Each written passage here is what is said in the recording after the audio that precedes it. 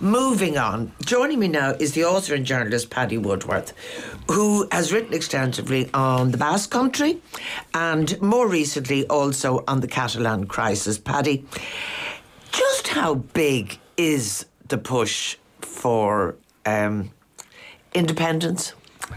The push for independence is very big. 500,000, maybe 700,000 people marching for 3 days on Barcelona. That's big. But I have to say, the ambassador who was just speaking to you is quite right, and this is a really critical point that Catalan nationalists ignore again and again and again, that there is probably a majority in Catalonia against independence. What I feel the ambassador leaves out in a very coherent defence of the rule of law is that there is a backstory here, and he's also right, and this is very striking, but this to me suggests how badly Madrid has got it wrong, that yes, Catalonia, unlike the Basque Country, supported the Constitution of 1978 by 95%. So what has happened? That's pretty decisive. What has happened? And they had a very good relationship with Madrid. I mean, up and down, but a very good relationship with Madrid as an autonomous region for 30 years. So what happened in 2006? The Catalans, with the support of the Spanish Socialist Party, which is a nationwide party, not Catalan nationalist, they attempted to revise their Statute of Autonomy. And essentially they wanted two things. They wanted more tax powers, something similar to what the Basques already had, and they wanted to be defined as a nation, not a nationality. Does it matter? It matters to them. God, we could at least understand how fudges are necessary on this island. Indeed, indeed. So they got this reform statute through their own parliament by roughly 80%. They got it through the Madrid parliament, and this is significant, by 60%. And then the Spanish Conservatives, who I think are a very problematic force, and as we now see, they're fractured in three, with the extreme right actually raising its head from the trenches and waving its own flags. They've been within the PP for forever, in my view, within the Conservative Party. And they decided, I think, two things. They realised that there are votes in Spain from talking tough to the Catalans. So you inflame Spanish nationalism against Catalan nationalism. God, this is like a virus going around the world, well, isn't it? It is, and you get this bouncing, I think, opportunism on both sides. So the Catalans found that their constitution, where they'd gone through all the rules, is taken to the Constitutional Court. And here we see the beginning of what I think is the core of this problem. It's the cop-out of politics and passing it to the courts. It's the judicialisation of politics. It goes to the Constitutional Court and they castrate the new statute. That creates huge frustration in Catalonia. But if I may briefly say, something else is happening as well, and that is that the mainstream Catalan Nationalist Party, which is quite a conservative party, suddenly shifts to independence. There'd always been an independence movement, but it was minority and left-wing. Yeah. Suddenly you have a centre-right party moving to independence. And I think they did this out of genuine frustration, but they also did it because they knew they were facing big corruption trials, and they were also responsible for a property bubble, which was collapsing, and they were trying to impose very unpopular austerity measures. So what do? You wrap yourself in the Catalan flag. So I'm sorry, I take a slightly plague on both your houses attitude to the mainstream parties. What's really interesting at the moment is that the mainstream Catalan nationalists, the old centre-right, is now more radical than the Republican left, which is being very responsible. I'd like to mention one other thing too. The violence in the last few days is completely exceptional. It's a tiny minority of the demonstrators. More important than that is that last night, very bravely, members of the Republican left, and I presume the mainstream Conservatives as well, interposed their bodies between the violent demonstrators and the police forces. And they created a cordon so that last night was the most peaceful. We would have expected last night, Saturday night, to be the most violent night. It was the most peaceful night. Right. So I think the Catalans want to pull back. I think the sensible Catalan nationalists want to pull back from open conflict, which would be disastrous. Right. Dermot, you wanted to come in on this. Yeah, well, I think that's the nub of it, is that the balance between politics and the law has become skewed. And that was left out of the ambassador's analysis for his own obvious reasons.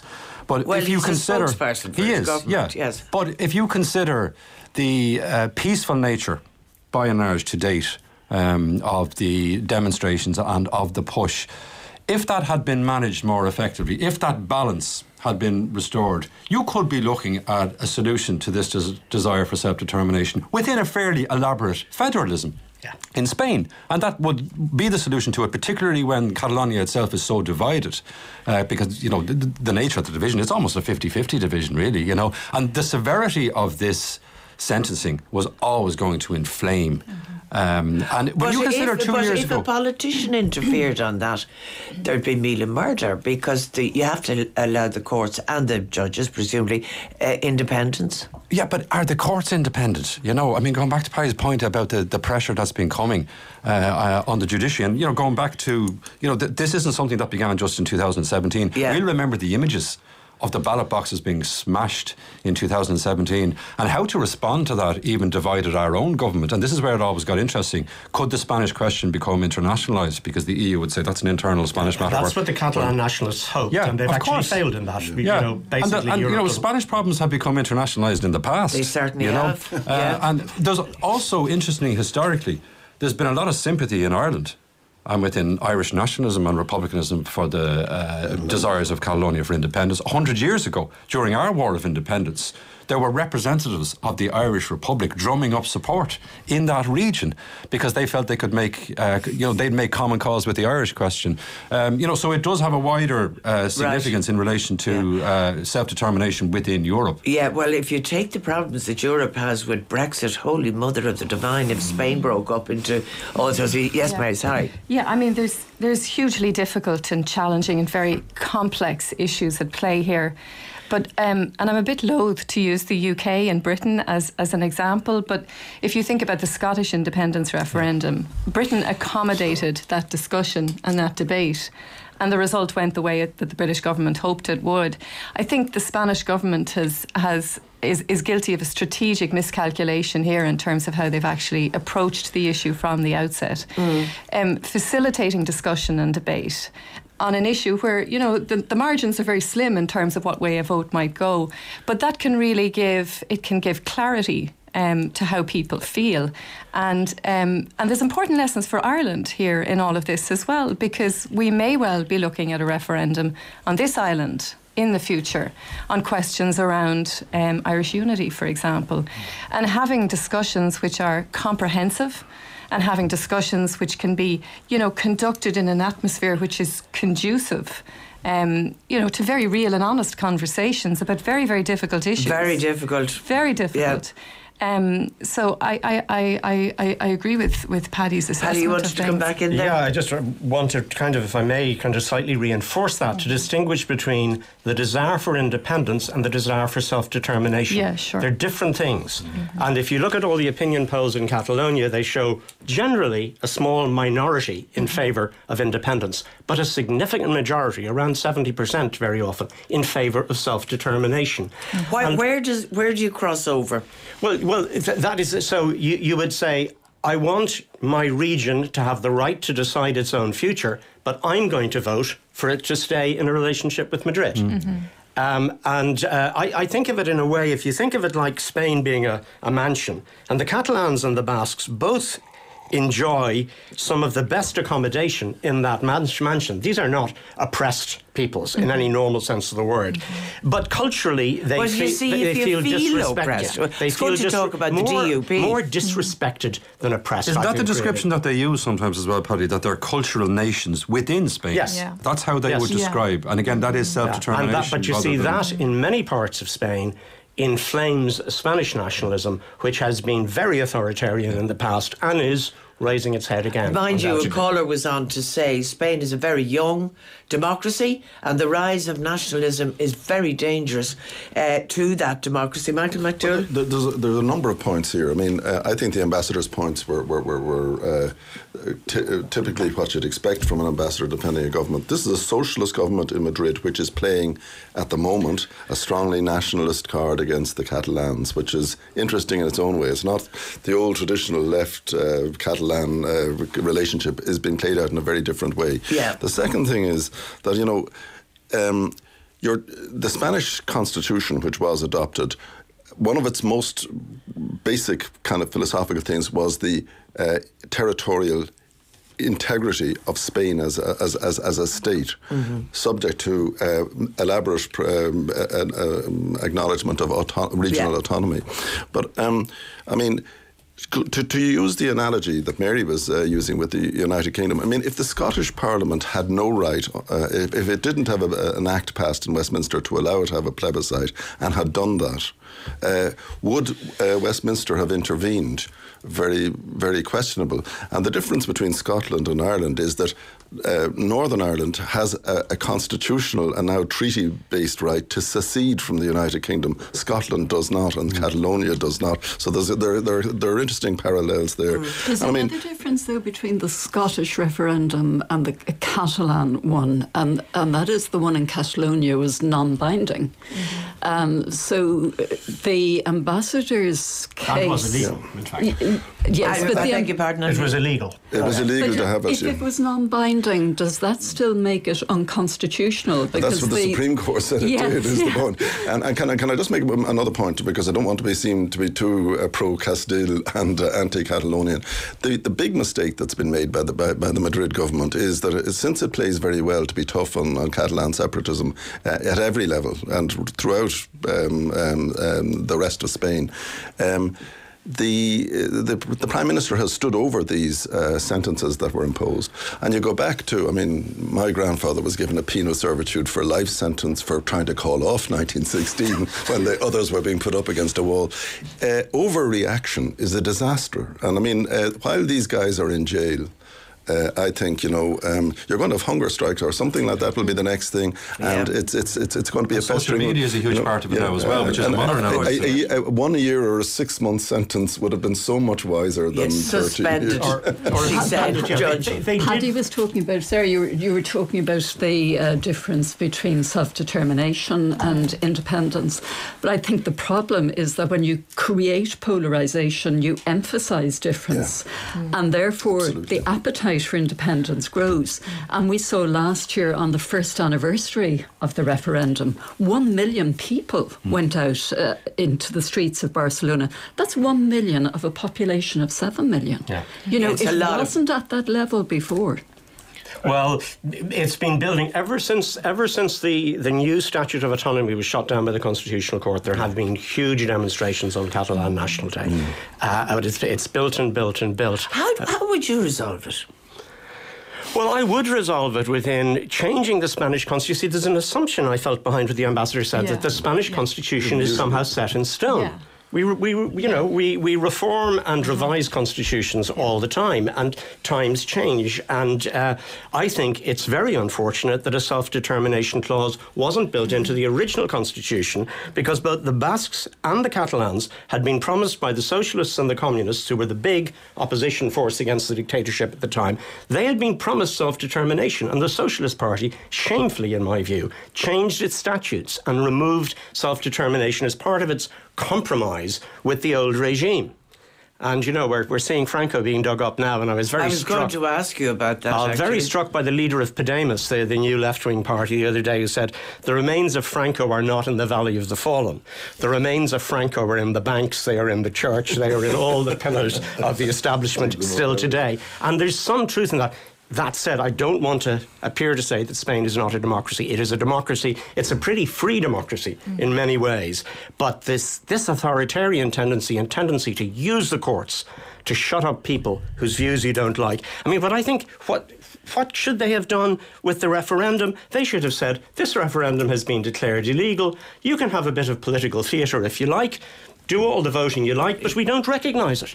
That's what they should have done, not sent in the police. Yeah.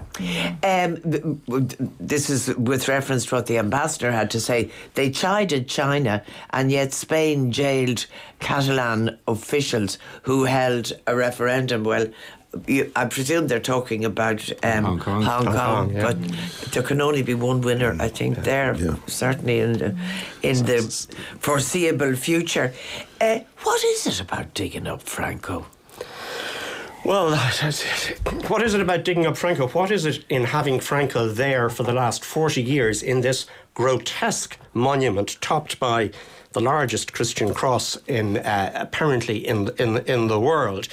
And in the monument where he's buried are also buried thousands of Republican and Francoist combatants who fell in the war. But certainly, I'm not too clear about the Francoists, but the Republicans, their families weren't consulted. We don't even know who they are. They're not named. They were shoveled into these galleries under Franco's body. So it's a kind of horrible piece of symbolism. And I think you have to ask, I know it's different, but you have to ask, can you imagine a monument to Hitler outside Berlin today?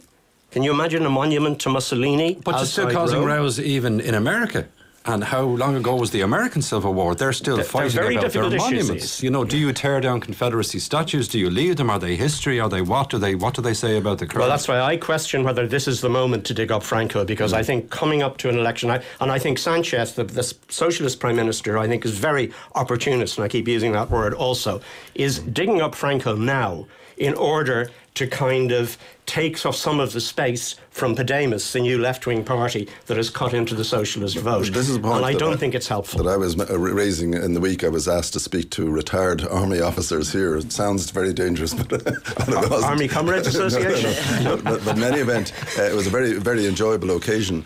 But I did, in the course of my remarks, I said to them, you know, there is a sense in which you have to make a very cold choice as to whether you run a line across this page of history and say, we're not going behind that again. We're not going back there.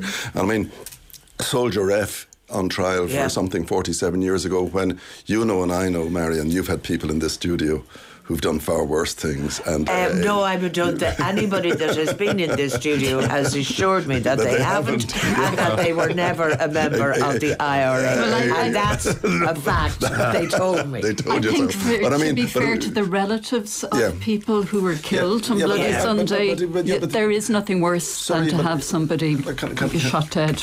I know there isn't, but I really do think, you know, we faced that in the Civil War here. And on the day of the handover to Fianna Fáil, the Minister for Defence said, destroy all records to do with the executions and all the rest of it. By far, I think it was Desmond Fitzgerald signed that order to the armed forces. He was saying, we're drawing a line under that. And they didn't go back under that. The army switched its allegiance to De Valera's government. And we but 100 years on, that Civil War legacy is still a delicate issue. So if it's only 45 years... Or in America, they're still fighting their Civil War. So the question I'm saying, you know, I don't believe, I have to say, in all of this notion of a truth commission. You'll never find out the truth about most things that happened in Northern Ireland. The people who did the terrible deeds will never put their hands up and say, I did this. But even where the bodies are in Spain as a result of Spain's Civil War, I mean, they're still unresolved. Well, this is one of the greatest shames of Spanish democracy, that quite apart from the Valley of the Fallen where Franco is, there are 30,000 bodies in unmarked graves right across Spain, and their relatives have been denied the rights by local courts and by conservative politicians to dig up their own grandparents. Well, that is shameful, because we have to remember that all of the Francoist dead are honoured. There are monuments to them all over the place, and quite properly they're buried and they're respected. In the quiet of night, just after the end of the Civil War, the bodies were exhumed and they were given to the relatives. And the reason the Irish government made that decision at the time is because they knew if they didn't do that then, in the long term, this would be a focal point and terribly divisive. Right, okay. By the way, speaking about truth commissions, I mean, not everybody in South Africa thinks that their truth commission worked. That's the point. At all. You know, I think we look at it with kind of great admiration. Yes? You mentioned there's no sort of monument to Hitler out there, but, you know, I've been in Moscow, in Lenin's tomb, was in China, saw Chairman Mao, very different experience. So it just sort of illustrates it takes a long time, and maybe we need to wait until everyone's going to settle down. And I mean, there are arguments over how many tens of millions of deaths Stalin was responsible for. There you go. Anyway, listen, we'll have to take a break. Thank you very much indeed for that, Paddy. All the best. Podcast The Marion Finucane Show at rte.ie/radio.